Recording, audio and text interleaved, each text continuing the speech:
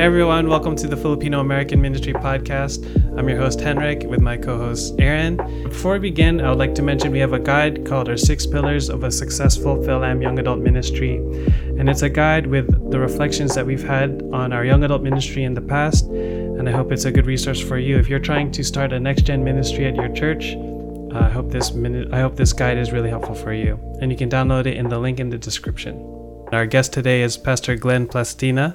He trained in 3 seminaries, and then while he was there, he decided to advance his training at Haggai Institute, and then he became a founding CEO of a nonprofit school and foundation, and now he's the lead church planter of Point Church Filipino, currently located in Crabtree Valley of Raleigh. And he's also serving as the international network leader of the Triangle Church Network, which is formerly Point Church. And he also authored several books. So thank you, Pastor Glenn, for joining us. Hey, bro, welcome. I saw that your name is actually Dr. Glenn Plastina. So can you share more about your educational background? Yeah, so I started my bachelor's degree at the Baptist Bible Seminary Institute, where a lot of our pastors here in the Filipino pastors in the US went to. And then after that, I took my master's degree at Philippine Baptist Theological Seminary in PBTS. Okay. And their 3-year program, I was able to finish it in just 2 years. So I have a way to go. I failed in one subject. I missed actually one subject, which is leading congregational singing. And so I had to wait for a year. So what they did, they recommended me to go to Doctor of Theology program. And so during that gap year, I finished my academics in my PhD program. And when I finished my MDiv, I also finished my PhD in just a few years after that. And actually, I did not include there. I also went to another Christian college, took my bachelor's on religious education, but usually I don't include it because it was just like an additional, like, like a refresher for me. So yeah, that's man. Well, our guest is very educated and scholarly. For me, I'm a firm believer that we keep on learning. So even Amen. right now, we still keep on learning. Yeah. Amen. So Pastor Glenn, can you also share about your current ministries? Like, I want to hear more about the nonprofit school and foundation you started, and then also your work as a church planter. Yeah. So before I came to the US, I was the CEO of a Christian foundation. My family started that. And I have this vision of a Christian school where kids will be, they're going to have a Christian education curriculum. But at the same time, I want to produce more entrepreneurs and leaders. So I have to integrate leadership training for these elementary and high school students. So during that time, that was the system that I built in that school. We call it Gen Next School of Leaders Foundation, meaning Generation Next. So we started that program. That was after my training in Haggai for the advanced leadership in Hawaii. And so when I went home, we built that school with some partners. And then, we have this kinder up to high school. And then at the top of my leadership as a CEO, somehow there's like an emptiness in my heart. Like, I want to, I have these questions like, is this all there is in life? And then I remember my first love for missions. I said, God, if you're going to lead us to global missions, then please show me. And so that's what happened. To cut the story short, we were able to have an opportunity to come to the US. I came here first alone, and then I went back to the Philippines when I was already sure that we have a ministry that we could start. So that was really my dream, to plant a church. And we prayed about it, and then we came to the US in 2017, and we ministered in New Jersey for 3 years. And then 2 years and 6 months ago, we came to North Carolina because there's this opening for us to plant Point Church Filipino. And so we had that. At the same time, I'm also serving as the international missions director. So it's like a double-edged kind of ministry where I could serve both in missions, international missions, and local church planting. So I grabbed the opportunity. And so last January, we already launched. And right now, we are transitioning to become an independent, self-sustaining church by the end of this year.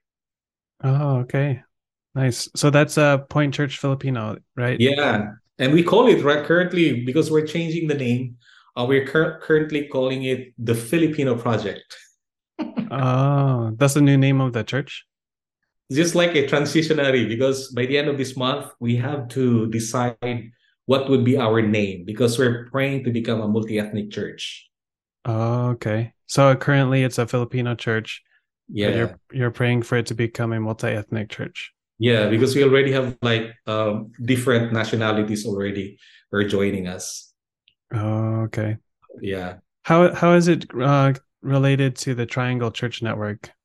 So the Triangle Church Network was our sponsor. They were the ones who gave have this initiative to plant a church. And then at the same time, the convention also is supporting me. And it's like a partnership for us. But at the same time, by the end of this year, the goal is for us to become self-supporting, like independent. And Mhm. so that's the goal. So do you have a lot of fellowship with that Point Church, the Triangle Network church network? So the Triangle Church Network used to be the Point Church, and they have 20 campuses. It's Hmm. like, I think, top 37 fastest growing church in the whole US. I think three or maybe 4 or 5 years ago.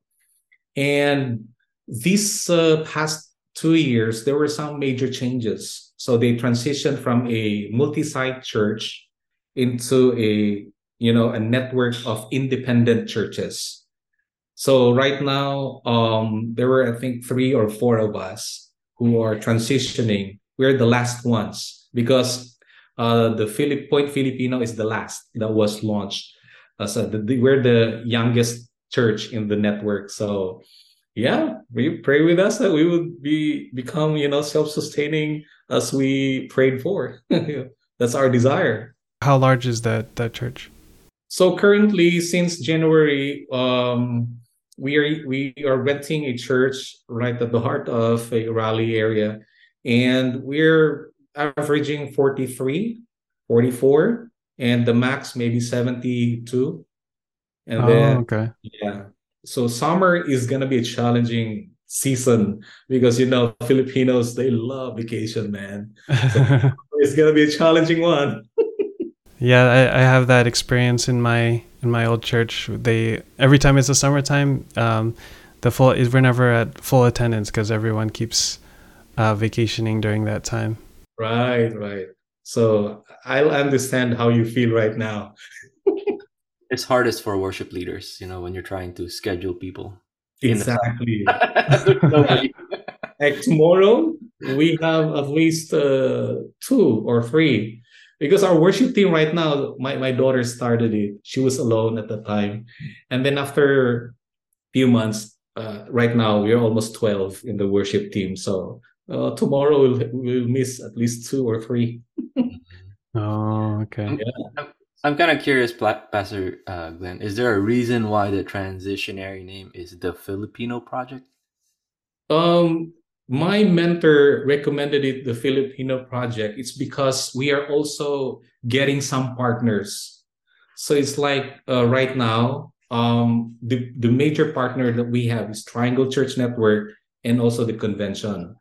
So since we are heading towards a new season, so there my mentor sees the need that we have to, have more partners, so that other churches who are also interested, they believe in the potentials of the Filipinos to become like diaspora missionaries.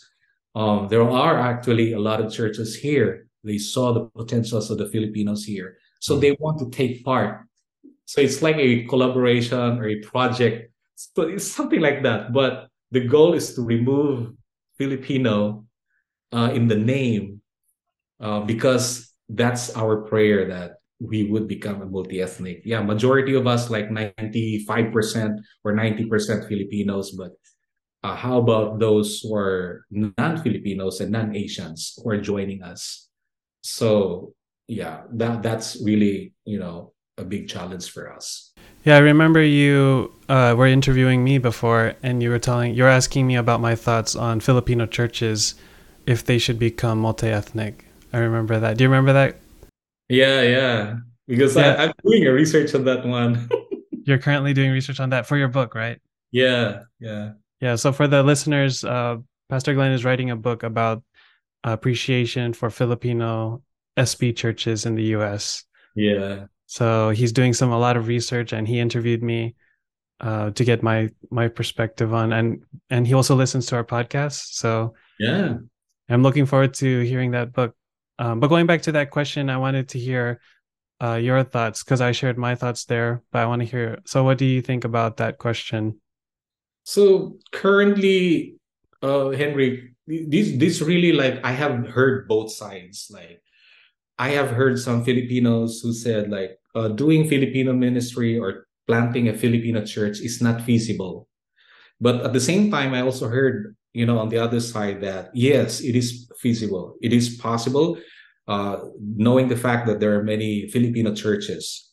So what I'm really being challenged is, as Filipino churches, my thought is that if we are going to be really faithful to the Great Commission, which is to make disciples of all nations, not just Filipinos, then we are challenged. I know that this is, for me, that's not a problem. I would rather consider it as a challenge because it is possible in a way by God's grace, and because He mandated it, then that means He will be the one. If He's the one who gave the vision, then He will be the one to give the provision. So I think we will see how this would work out. This will not be easy because I have also seen some Filipinos that looks like they just want to reach their fellow people group, and they just want to, stay comfortable within that safe zone of just being with fellow Filipinos. But as a global pastor, or as an international pastor who fully understood the power of the Great Commission, where we have to reach nations, then I think there is a reason why God allowed us Filipinos to easily adapt with different cultures. And I believe it has something to do with the Great Commission also. Mm-hmm. Yeah. So it's like I'm torn between two, but that's a Mm-hmm. good thing. Where there is tension, there is growth. Yeah, that's a good way to put it. Yeah. Yeah. So, if I'm understanding you correctly, you believe that Filipino churches should be aimed to be multi-ethnic for the sake of the Great Commission. Is that right? Okay. Yeah, that's something that I was talking about. It's interesting you bring that up because I was talking about that with a brother in Christ just yesterday, and he had the same. He told me the same thing, how Filipino churches in striving to follow the Great Commission, they should aim to become more multi-ethnic. Yeah. Yeah. It's not going to be easy. I mean, Jesus did not promise us an easy commission. That is why some would say it's a consummation in Filipino, but but it's a challenge. Yeah. Do you have a particular strategy, or is there like a model, a church model that you're aiming to take on this endeavor? So currently, since I started, this is like, actually I have like a full start at the beginning. So it's like we rented a building immediately, and then we started, okay, let's launch. And then you know what happened? It's just like five. Me, my wife, and my three kids. Uh, So we stayed in that building for a month. We rented it. We have already like the equipments that we are going to use. And then we stopped and said, no, there must be a change that we are going to do. And so we started building relationships because as Asian Americans, we value connectivity, relationship, and all those things. So we started, that's quite slow, but after several months, we were able to already meet like 100 more of Filipinos. And then we started sharing our desire to plant a church. And so what started like a small group, another small group in another town, another small group in one town. After several months, we call it like microsites. And Mm. then after 3 months or four, we combined, and that became the church. Mm. So for me, it's like a guerrilla strategy. Small group, small group, small group, minimum expense, maximum effectiveness. Discipleship is plan A, not plan B. And then you combine them together. That becomes church. Is it gonna be feasible in other urban and rural areas? I think so. I think so. That means even professionals who wanted to plant a church, they don't have to be seminary graduates to be able to plant a church. If they can do small group, another small group, and another small group, just watch the time to grow, and then you could combine them to become a church. So that sounds like the strategy is starting with small groups, and then so that's the plan for multi-ethnic growth. You'll start different multi-ethnic small groups, and then as they come together, the church will become more multi-ethnic. Yeah. And then of course you have to have that common agreement that all our ministries are in English. No Tagalog, no, because we have 187 languages. Which one? So we must rather be in agreement that since we are in the US, let's use English as our common language. And in Mm. all our ministries, preaching, music, and all those things. I see. So now the other non-Asian people, they're comfortable to attend because they will not be out of place. So even in the informal gatherings, they shouldn't speak any Filipino. So especially because sometimes you cannot avoid, because there's still some, especially in small groups sometimes.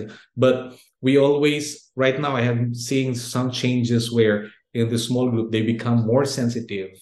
Where if there is someone out there who cannot understand the Filipino language, then they have to communicate in a way so that they will not, make that person uncomfortable or awkward or something. So that's part, I think, the cultural or just like a sensitivity. I have a follow-up, Pastor Glenn. Yeah. So, I I think that strategy of like the small group coming together is, I think that's really good, and it works really well, especially in a Filipino culture, right? Because like we like to come together culturally. That's just, it's just we like to have fellowship with one another. Yeah. I guess I want to push a little bit on, and I want to know what your thoughts are regarding like culture. So, one of the pro arguments for having just a Filipino church is, I think, it's not just the language barrier, right? I think the language barrier is one that immigrant churches have, especially if a lot of their people don't really speak English. But for us Filipinos, like you said, like it's a gift that we can adjust, and we speak English really well. But I think you probably also noticed that even when you did have the small groups, most of the people who are invited are still Filipinos. I guess because that's our close circle, right? That's our oikos, right? That's who we know.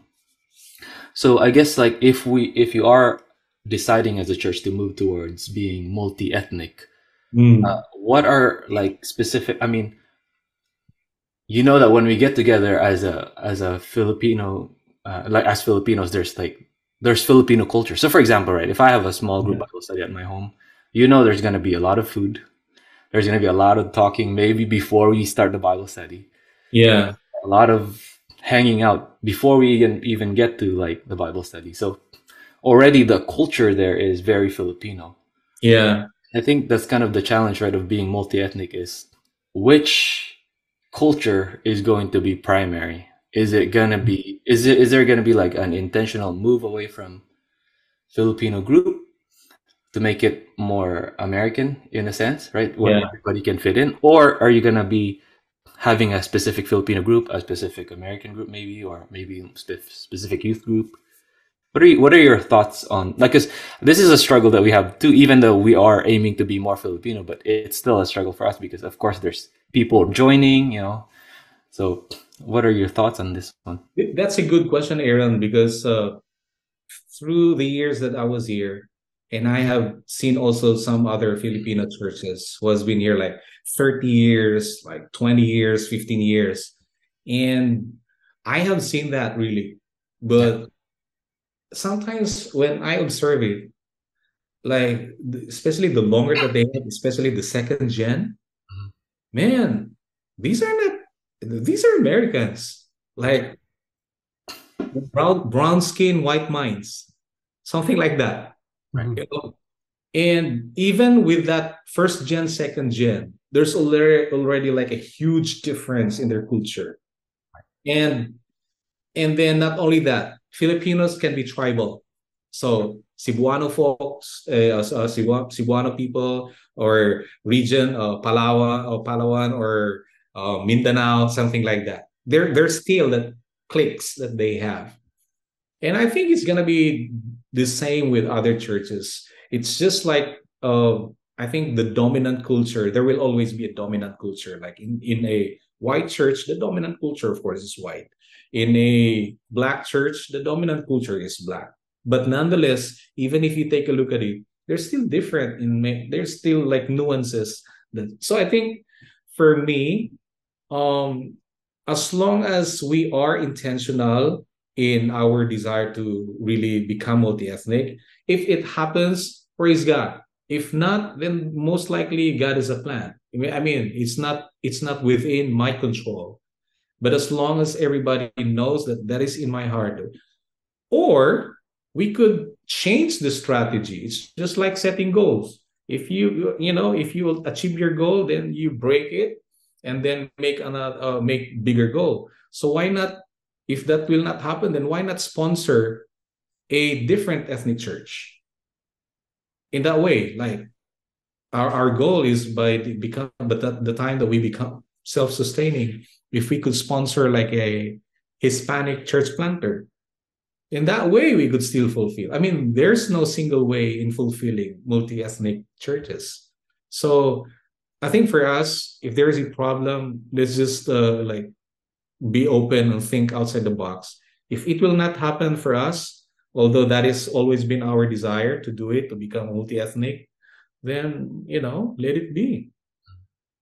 I'm not sure if I answered your question, but Yeah. um, for me, it's just like I'm open to the possibility that whatever may happen, as long as it is, the direction that God wants us, then I think I am not threatened by the so-called like failure to become multi-ethnic or the success. After all, that's not my identity as a servant of God, right? Like we are still part of that big family of God.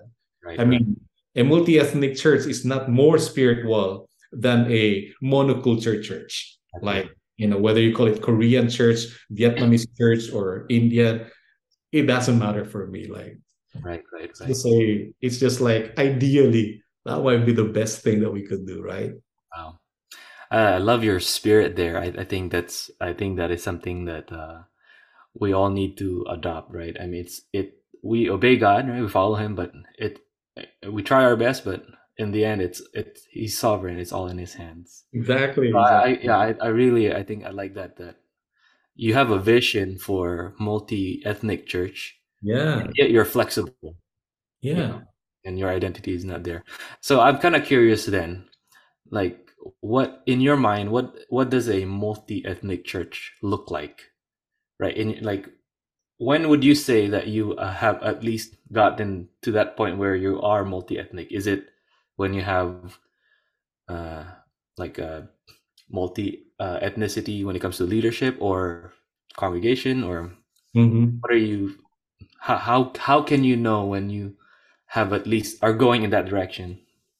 Sometimes I make a joke that just leading Filipinos from different regions, we're already like a multi-ethnic church. I agree with that. I agree with But ideally, if I'm going to take a look at it from a multi-ethnic, it should be on different levels.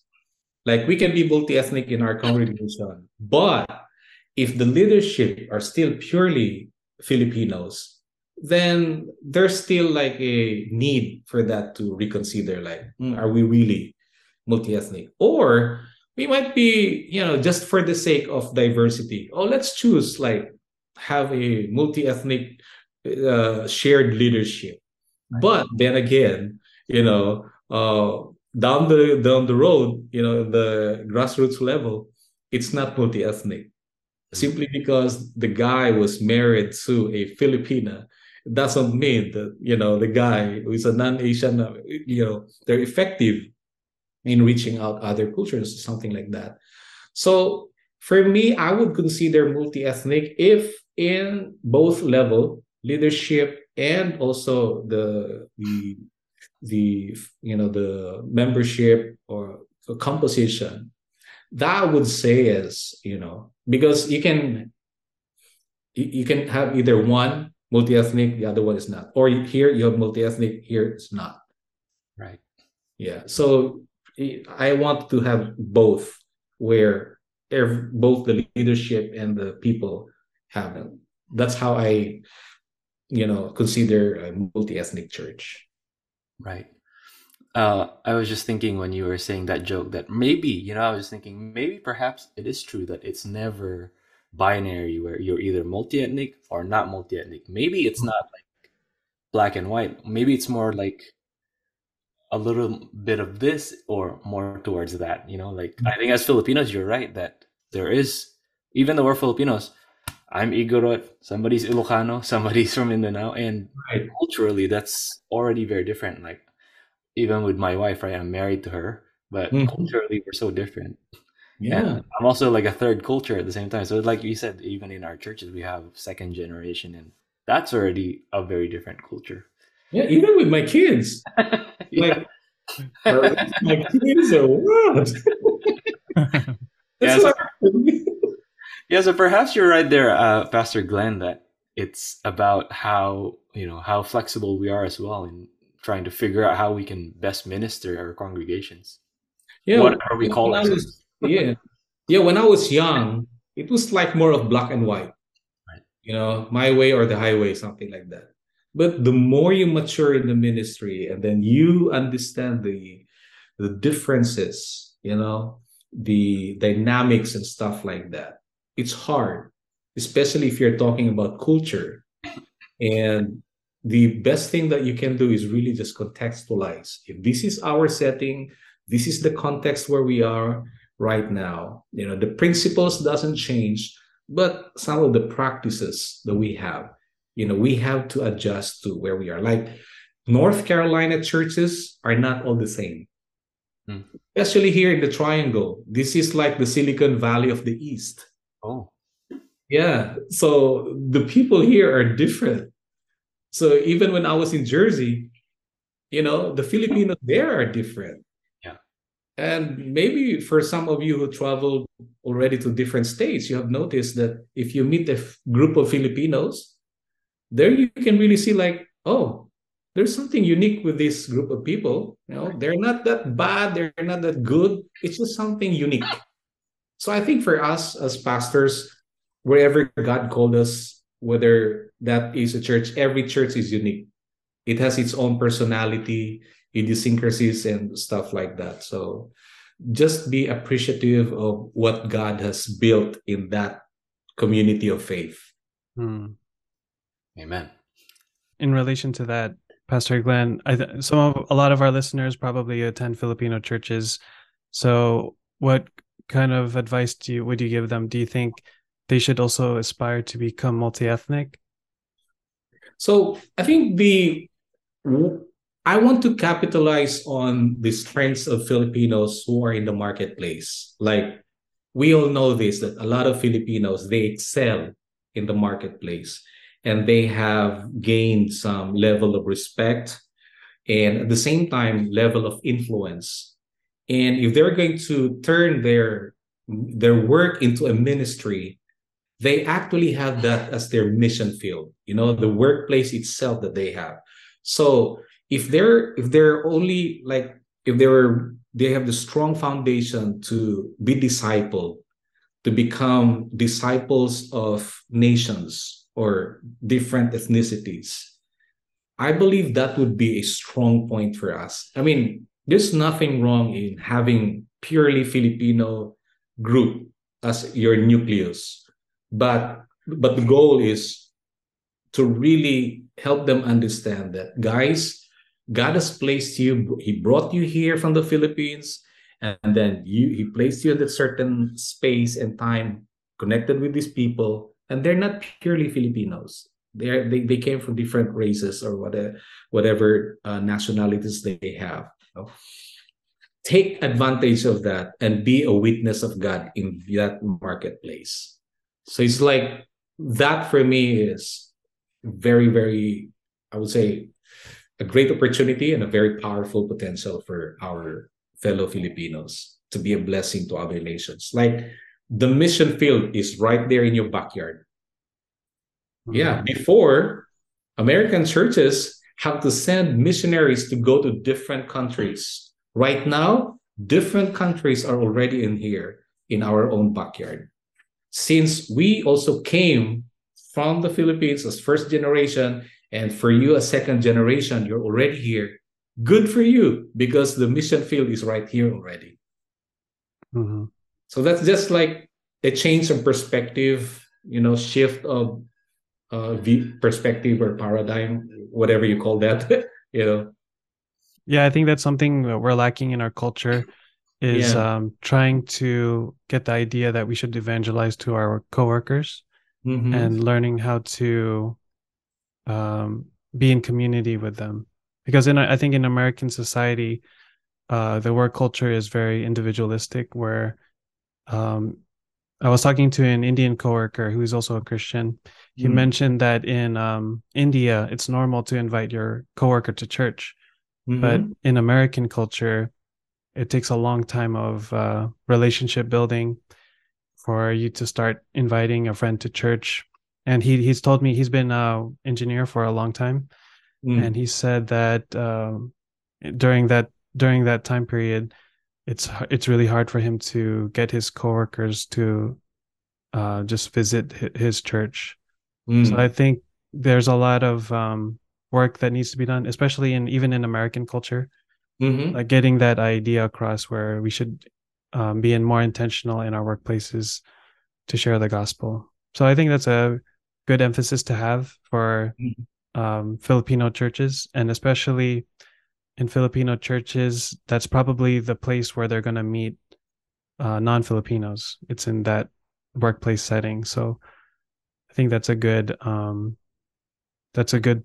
place to start in terms of how you can start to become more multi-ethnic. Yeah. And then also an appreciation that in every culture, there are what we call advantages and disadvantages. Like actually, there's also positive and negative on individualistic culture. There's also a positive and negative aspect on, so strong when it comes to like Asian culture. They're very strong in shame culture. Like there are positives there, but there's also negatives there. So it's just like when our fellow Filipinos will be able to appreciate that actually some of these individualistic people, there comes a time like they feel so lonely and they envy, like, why is these people, they are like so family oriented? When they visit the church, it's just like, oh, and that's just like the common feedback that we have. It's just like when these visitors or guests, when they come, they were treated like a family.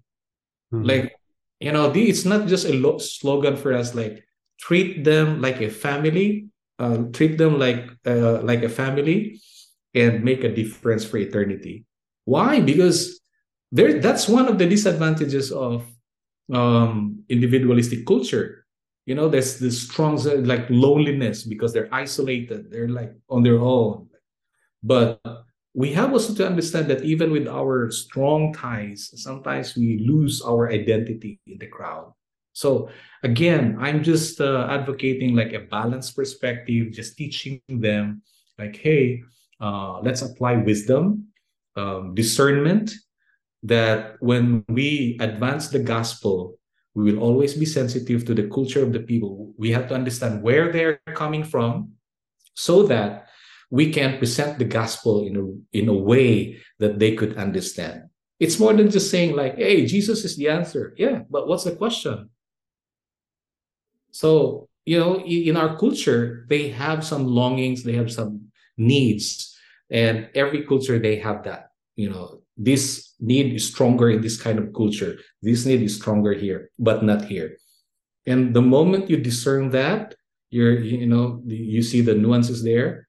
I believe with God's help and with the discernment from the Holy Spirit, then you can penetrate, through that need, and the gospel will be more, that they will be more open to embrace the gospel. Like, hey.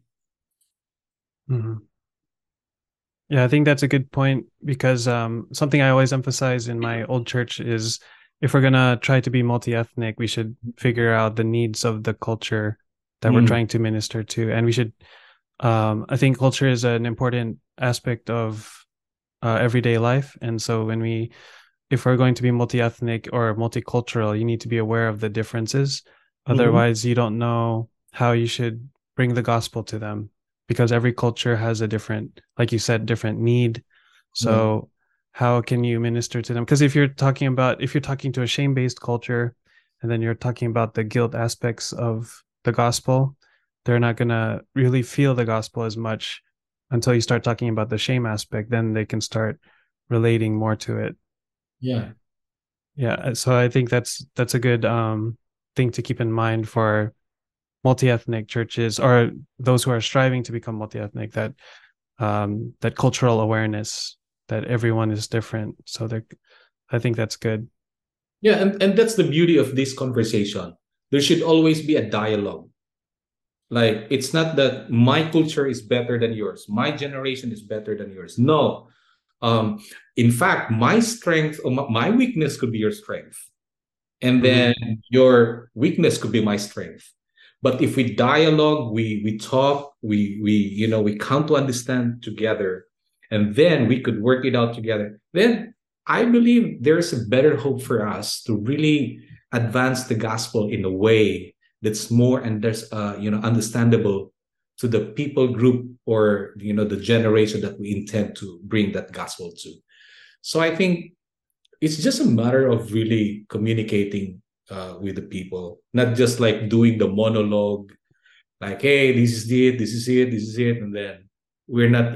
I think we should have 2 ears to listen, and maybe one mouth to just shut up sometimes, and hear what people's longing, or even their desperations, or their desires and dreams, or even fears and hopes, because every people are different. So I think it just kind of rounding this back.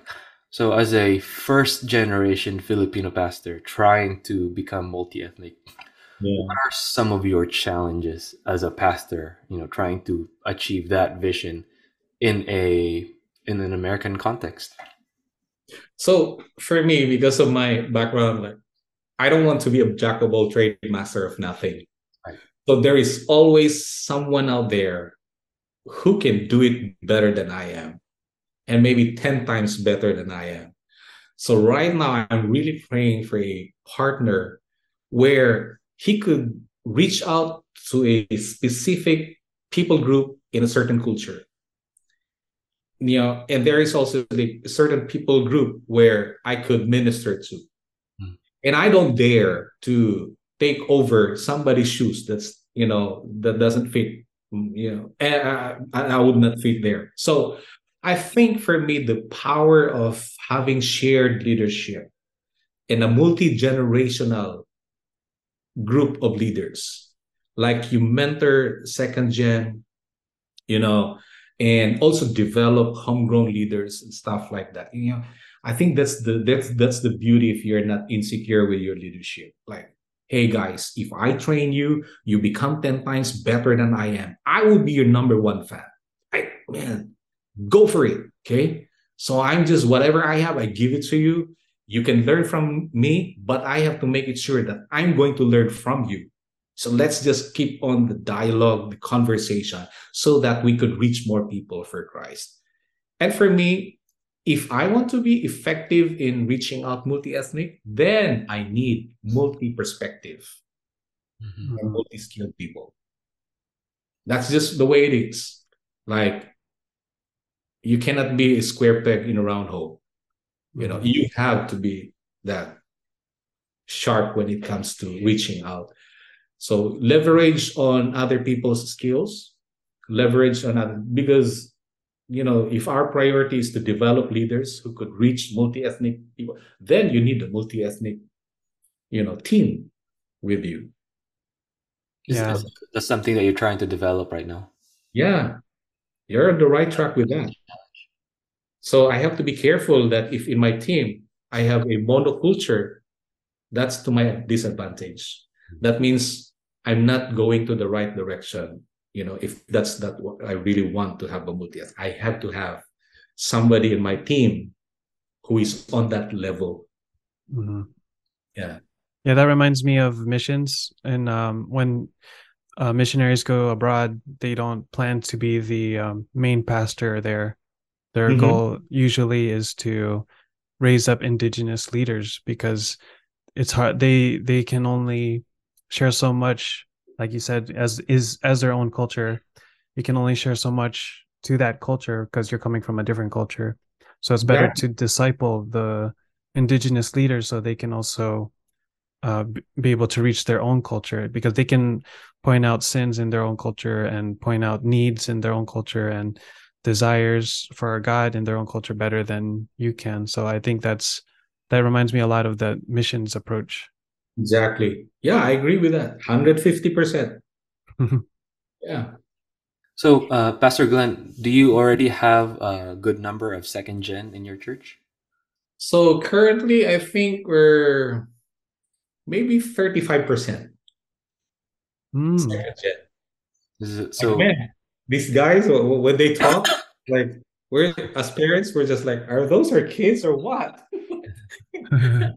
Because they have a different perspective, but the beauty is that since they have that foundation, the strong points of being Filipinos, like respect for the elderly, family oriented, and at the same time, they could also have that freedom to just build that strong relationship, because especially for Filipinos, we value relationships and friendships.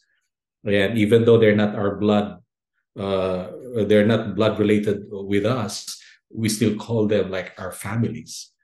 So I think that that's just our composition right now. But I'm praying that our young people would continue to start reaching out more, young people also. So we're praying for a college ministry, but Mhm. then again, I still believe in a balance, because even though you have a lot of college students, but your parents are diminishing or stuff like that, you might both have advantages and disadvantages. so Pastor Glenn, in your leadership structure, then do you already have a second gen there, kind of leading the second gen as well, or is it still a first gen? So right now, I have I'm mentoring a new youth pastor, and because I know that I cannot reach on that level, especially with the young people. How I wish Lord will call one of my sons, but it's up to the Lord. But so since we started last January, yeah, thank God we have one young, but most of our second gen are still college students. Mm. So, Mm. and maybe 50% high school. Yeah, I think that's always the one of the first places I think Filipino churches can become multi-ethnic, or one aside from the one you mentioned about the workplaces. Something that I always see happening in Filipino churches, if they're going to become multi-ethnic, an advantage is the youth or the young people because they can act as a bridge between the first generation and the second generation. I mean, Right. sorry, yeah, sorry, first generation and American culture. Mhm. So second generation can act as that bridge because they were able to experience living in both worlds, they already know what it's like to live in American culture with different cultures already. So I think really calling on them to help the church, that's where the church will start to become more multi-ethnic. And I think a lot of other pastors have mentioned that observation as well. Yeah. But that's really a big challenge for the second generation, because if our churches do not look like their school, which is diverse, especially here in our town, in Morrisville, this is the center of the triangle. 30% are Indians. Like, man, the school is so diverse. And if you know what they see at school, when they come to church, it's a different setting. It's like a monoculture. Then just imagine what would happen to them once they, you're going to lose your second gen. If, Mm, yeah. So that is just like a wake up call for pastors to be open and to really learn. Because if we cannot solve that, then I'm concerned that we're going to lose our second generation. yeah, that's a good observation. I think that's a very something I've seen as well, where second generation they see their church as their parents' church, or they see Mhm. their home church as just like a family church, but they don't see it as a place they could actually bring their friends to. Yeah. And they're more used to sometimes the American way of doing things. Like in Mhm. their schools, the schools is has their own way, like the American way of doing events Mm. and doing projects. But then in the Filipino church, it's a little different. So I understand where people are coming from when they would rather go to an American church because that's what they're used to. Yeah.